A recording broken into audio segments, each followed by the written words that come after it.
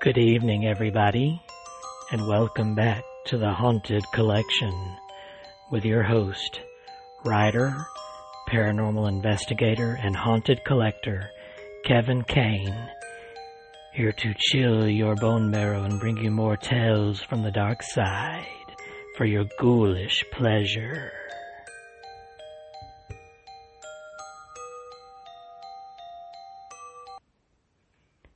Before we get started, as always, let me invite you to visit us at myhauntedDolls.com and check out our shop where I have all of my books out there that I've published.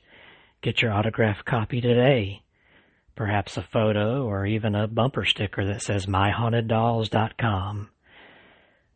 Be sure to go there and check that out, and while you're there, visit the links, and you can find your way to my YouTube page, youtube.com/C/myhauntedDolls.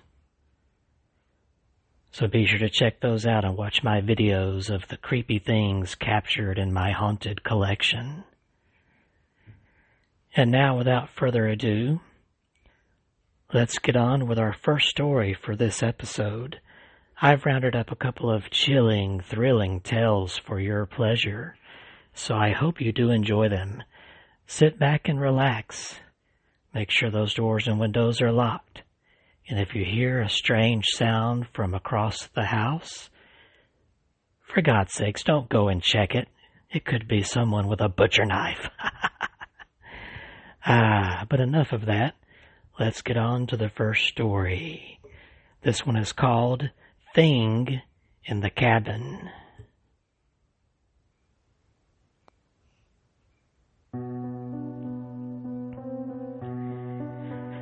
The old man was weak and sick. His body would not last much longer. I made the old man get up and walk to the window. He looked out and saw them standing there in the snow. There were 4 hunters gathered outside the cabin. I saw them too, through his eyes. The hunters carried long guns, and they were shivering with the cold. One of them walked up and banged on the door. "Hello in there," he shouted. "Hello. We're lost and we need a place to stay for the night." I pulled the old man away from the window and made him bar the door. "We have a little money we can give you," the hunter shouted. "We just need a warm place to spend the night and a little food if you can spare it. We're freezing to death out here." I made the old man throw another log on the fire. "You don't need to be scared of us," the hunter said. "We'll leave our guns outside. We don't mean you any harm." I made the old man pick up his rifle and aim it through a slit in the cabin door. Then I giggled as I made him pull the trigger. There was a loud bang, and one of the hunters dropped in the snow. He didn't know what hit him. The others were taken off guard. They dragged their friend's body away and took cover behind the trees. Gunshots exploded, ripping through the wooden door and breaking some of the windows. I released my hold on the old man's brain, and he collapsed in a heap on the floor. I flew up the chimney and soared above the cabin. The gunshots stopped and the hunters retreated. They would be back. I flew high above the treetops and followed them. When they were below me, they were setting up camp and building a fire. There were 3 of them now, a fat one, a skinny one, and a bearded one. The dead one lay nearby, staining the snow red with his blood. I had no use for him. The bearded one chopped wood with his axe. He looked healthy and strong. The skinny one was struggling to light the fire, while the fat one just sat there and watched. I listened as the fat one spoke to the others. He told them that they would camp there for the night, and in the morning they would attack the cabin and kill the old man. I sat there in the branches of the tree and waited for night to come. When it was dark, the men curled up around their blazing fire and tried to get some sleep. I waited until they were lying still, and then I dropped down noiselessly into the snow. I crept towards the fat man who was wrapped up in his fur coat, snoring peacefully. Slowly, I reached out and took hold of the fat man's mind. I made him get up and walk over to where the dead man lay in the snow. I made him kneel down beside the corpse and take out his hunting knife. Then, I made him saw through the neck of his dead friend. When he was done, I made him smear his face with blood. Then I made him pick up the severed head and carry it back to the fire. I released my hold on the fat man's mind, and that's where I left him, standing in front of the fire, smeared with blood, and holding the dead man's severed head. When he looked down and saw the head, he screamed and woke the others. They scrambled to their feet and stared in horror at the severed head the fat man was clutching. I watched it all from the safety of the trees. There were shouts and more screams as the skinny one and the bearded one grabbed their guns and blasted the fat man until he lay in a bloody heap on the snow. Now there were only two. They sat by the fire and waited. I watched and waited too. They were waiting for dawn to arrive. Then they would attack the cabin and kill the old man. The bearded one threw more wood on the fire. He was too scared to sleep. The skinny one was weaker. He lay down and closed his eyes. I took my chance, creeping up to the skinny one and reaching into his mind. I made him take out his hunting knife. I made him slowly get to his feet. The bearded one stared at us, wondering what was going on. I made the skinny one leap across the flames and attack the bearded one. The skinny one was weak, and the bearded one was too strong for him. I knew he would lose the fight. I released his mind and flew into the trees to watch from a safe distance. There was a fierce struggle, but in the end, the bearded one prevailed. He plunged the hunting knife into his friend's chest and left the skinny one to bleed out on the snow. Now there was only one. I flew back to the cabin and slipped down the chimney. The old man lay on the floor where I left him. I took hold of his mind again, and we searched through the cabin. There was not much in the place that I could use. In a rusty metal box, I found a pair of garden shears. The handles were rusty, but the blades were still sharp. I made the old man pick them up. I made him look out the window, and through his eyes, I saw the bearded one coming across the snow, his gun at the ready. "Come out, old man," the bearded one cried. "Come out or I'll kill you." He fired his gun, and a bullet ripped through the cabin door. I made the old man shout, "Okay, I'm coming out." I made him open the garden shears and place the blades at either side of his neck. Then I made him throw open the door and walk out into the sunlight. When the bearded one saw him, he stopped in his tracks and raised the gun. "What are you up to, old man?" he demanded. The old man didn't say a word. I wouldn't let him. The bearded man cautiously approached. "Why did you have to start shooting at us?" he asked. "We didn't mean you any harm. We just needed a place to stay." The old man resisted me, and for a moment I lost control.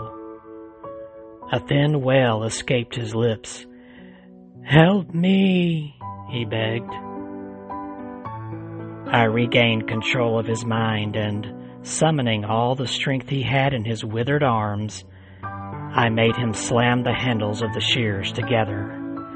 The blades snapped together, slicing off his head. It fell to the ground with a thud. Then his body crumpled and collapsed in a bloody heap. My grip on his mind was broken, and I floated upwards.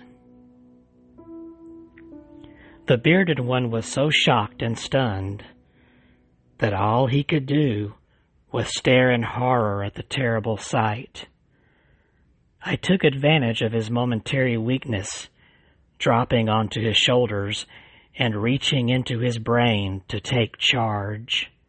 Now he was mine. After we dragged the bodies into the cabin, we feasted on the remains until I was satiated.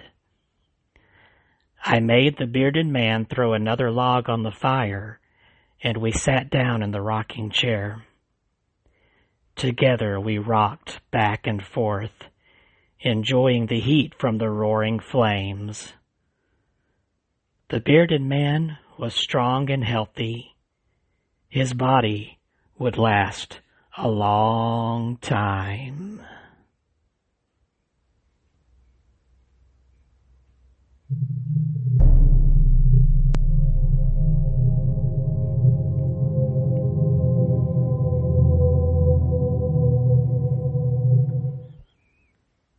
Now, I don't know about you, but I thought that was a fantastic story. Talk about possession. But they do say it's 9/10 of the law. Now, are you scared enough yet? Well, don't get relaxed, because I have another chilling story to get you riled up with fear. This next story is simply titled, Step, Step.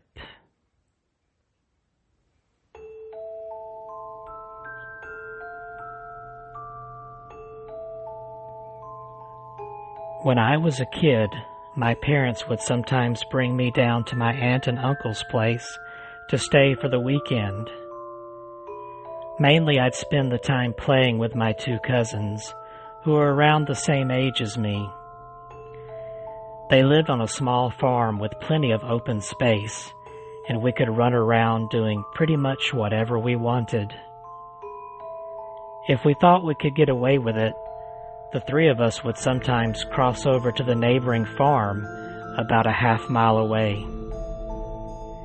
It had been abandoned for decades, with a scattering of derelict buildings and other structures still standing on the property, just begging to be explored. This was, of course, a gold mine for three adventurous young boys such as ourselves, especially after my cousins told me stories about how the place was haunted. It was pretty classic fare. A man goes crazy, axe murders his entire family, hangs himself, returns every night as an angry spirit looking for new victims. Good grisly stuff, eh? Well, even at that age, I knew they were probably making it up, or at least embellishing old rumors. But seeing as how the settling lent itself to such well-told tales, I allowed myself to buy into it. One afternoon, we decided to play hide-and-seek. When it was my turn to hide, I ran off for a flimsy brown barn that had living quarters on top, and climbed the stairs looking for a good spot to hide. There was still furniture inside, musty and rotting, and personal belongings lay scattered across the floor. I maneuvered over broken dishes, tattered clothes, and crumbling books, eventually coming to a small bedroom with a closet. Jackpot. There were even long black dresses still hanging on the rod that I could hide behind. I stepped inside and managed to force shut the folding door. My only illumination was a slit of sunlight that shone through the crack in the door from a nearby window. I crouched down with knees tucked into chest and waited. Some time passed, and there was still no sign of my seekers. I waited some more, debating if and when I should give myself up.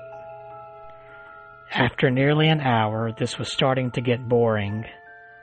My head drooped. And then I awoke with a jerk. It was pitch black. Drowsy and confused, I forgot for a minute where I was or what I'd been doing. As it slowly came back to me, the realization that it was now night and that I had been abandoned here filled me with a sinking dread in the pit of my stomach. I tried to get up, but a sudden cramp in my calf kept me grounded.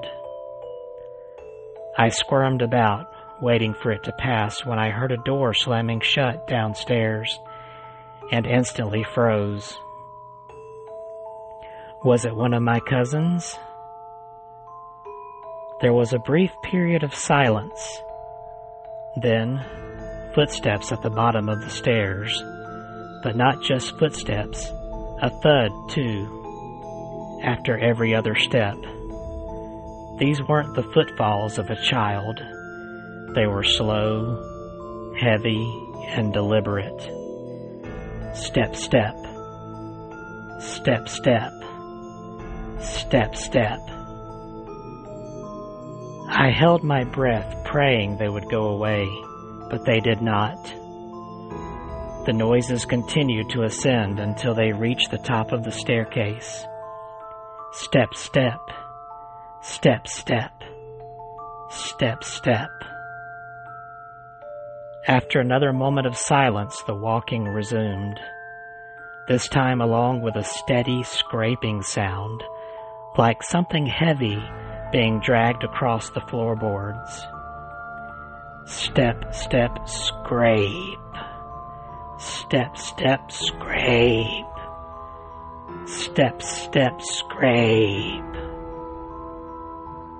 The footsteps made their way through the debris and wandered aimlessly through the various rooms. I thought I could smell something faintly putrid. The constant scrape sent cold shivers coursing down my arms and back. My worst fears were realized when the steps reached the bedroom doorway. Step, step, scrape. Step, step, scrape. Step, step, scrape. They got closer and closer, and finally stopped directly in front of the closet door. I couldn't see a thing. After an agonizing pause, they continued on over to the other side of the room and out the doorway again. They faded down the hallway. Step, step, scrape. Step, step, scrape. Step, step, scrape. I waited for what seemed like an eternity. There were no more sounds now, and I was trying to build up enough courage to open the door and flee. 3 things happened simultaneously just then. I was bombarded with a smell I can only describe as fresh roadkill. I heard raspy breathing behind me in the dark closet.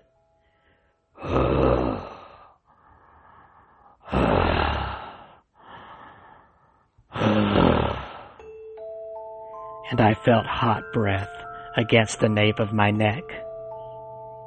That was enough for me to hurl myself out of the confines of that nightmarish space, relying on memory and scant moonlight to navigate through the darkened house. All the while I heard footsteps chasing behind me, closing in with terrifying speed. Step, step, step, step, step, step, step, step, step, step, step, step, step. It was a clumsy, torturous escape, full of trips and bumps and blind stumbling. I never looked back, at least not until I had burst out the front door and into the country night. And when I did turn around, I saw absolutely nothing. There were no footsteps, and nobody was chasing me. That did not stop me from running, though, all the way back to my aunt and uncle's house. There was a police car in the driveway when I got back. My parents were there too, worried sick. Everybody demanded to know where I'd been. Apparently, when my cousins still had not found me by evening, they'd returned home to tell their parents. Eventually, the police were called in and informed me they had already scoured every building on the farm. The insinuation that I was lying about my whereabouts did not go unnoticed. None of it made any sense. It wasn't until years later that one of my cousins filled in a final piece of the story. He and his brother had spent hours searching for me, like they said. But the part they did not tell anyone was that they thought they spotted me in the window of the bedroom I was hiding in. When they got closer, they saw that it was not me. A young boy neither of them recognized was smiling and waving down at them and gesturing them to come upstairs. That's when they ran back home. And all this while I was asleep in the closet.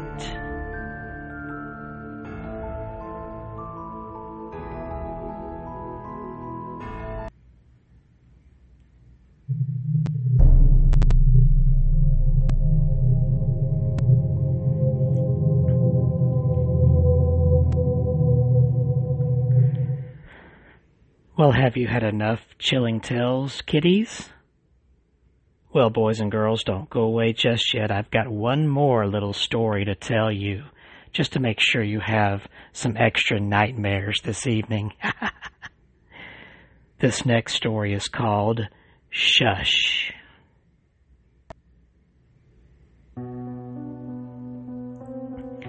My name is Sabrina. When I was a little girl, my parents took me to visit my grandmother. She lived in a little village in the countryside. Her cottage was very small, and there was only one bedroom. My grandmother slept in one bed, my parents slept in the other, and I had to sleep on some cushions on the floor. We stayed there for a few weeks, and I was troubled by terrible nightmares. Every night I would wake up screaming. My parents tried to calm me down and asked me what was wrong. All I could tell them was that a man was coming to get me. I can still remember the cause of my terror. Every night I saw a shadowy figure emerge from behind the curtains in the corner of the room. He was pitch black, and all I could make out was his outline. He was tall and hairy. I would watch in horror as he came crawling towards me with a sickening slowness. He came up to me and whispered something in my ear, and just as I was about to scream, he would place a finger against his lips and whisper, "Shush, shush, shush." He tortured me every night to the point where I dreaded going to sleep. As time went on, he began to appear not only at night, but also during the day. One evening, we were all watching TV in the living room, and at some point, I happened to glance to my left. The curtain slowly drew back, and I saw the man standing there, staring silently at me.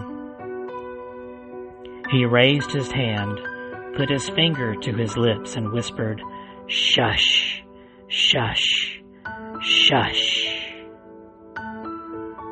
I let out a horrified scream and immediately told my mother what I had seen. She got up and went over to the curtains, pulling them back and forth and showing me that there was nothing there. But of course by then he had already disappeared. When the holiday was over, we went back to our apartment in the city, and the nightmares stopped. After that, my grandmother would always come to visit us instead, so we never went to her cottage on vacation again. As time went on, I stopped thinking about the man and eventually forgot about him altogether. One summer, when I was 13 years old and my little brother was 5 years old, we went to stay with my grandmother again. My parents were in the kitchen having a cup of tea with my grandmother. They asked me to get my little brother ready for bed. While I was preparing a mattress on the floor for both of us to sleep on, my little brother was sitting on one of the beds. I noticed that he was being unusually quiet. When I looked up, I saw that he was staring at something. "What's wrong?" I asked him. Then suddenly, he jerked his head around and looked at me, his eyes wide with fear. "Sabrina," he said, pointing at the curtains, "the shush man is standing there." Needless to say, my brother and I spent the night sleeping in the kitchen, and we never went to visit my grandmother's cottage again.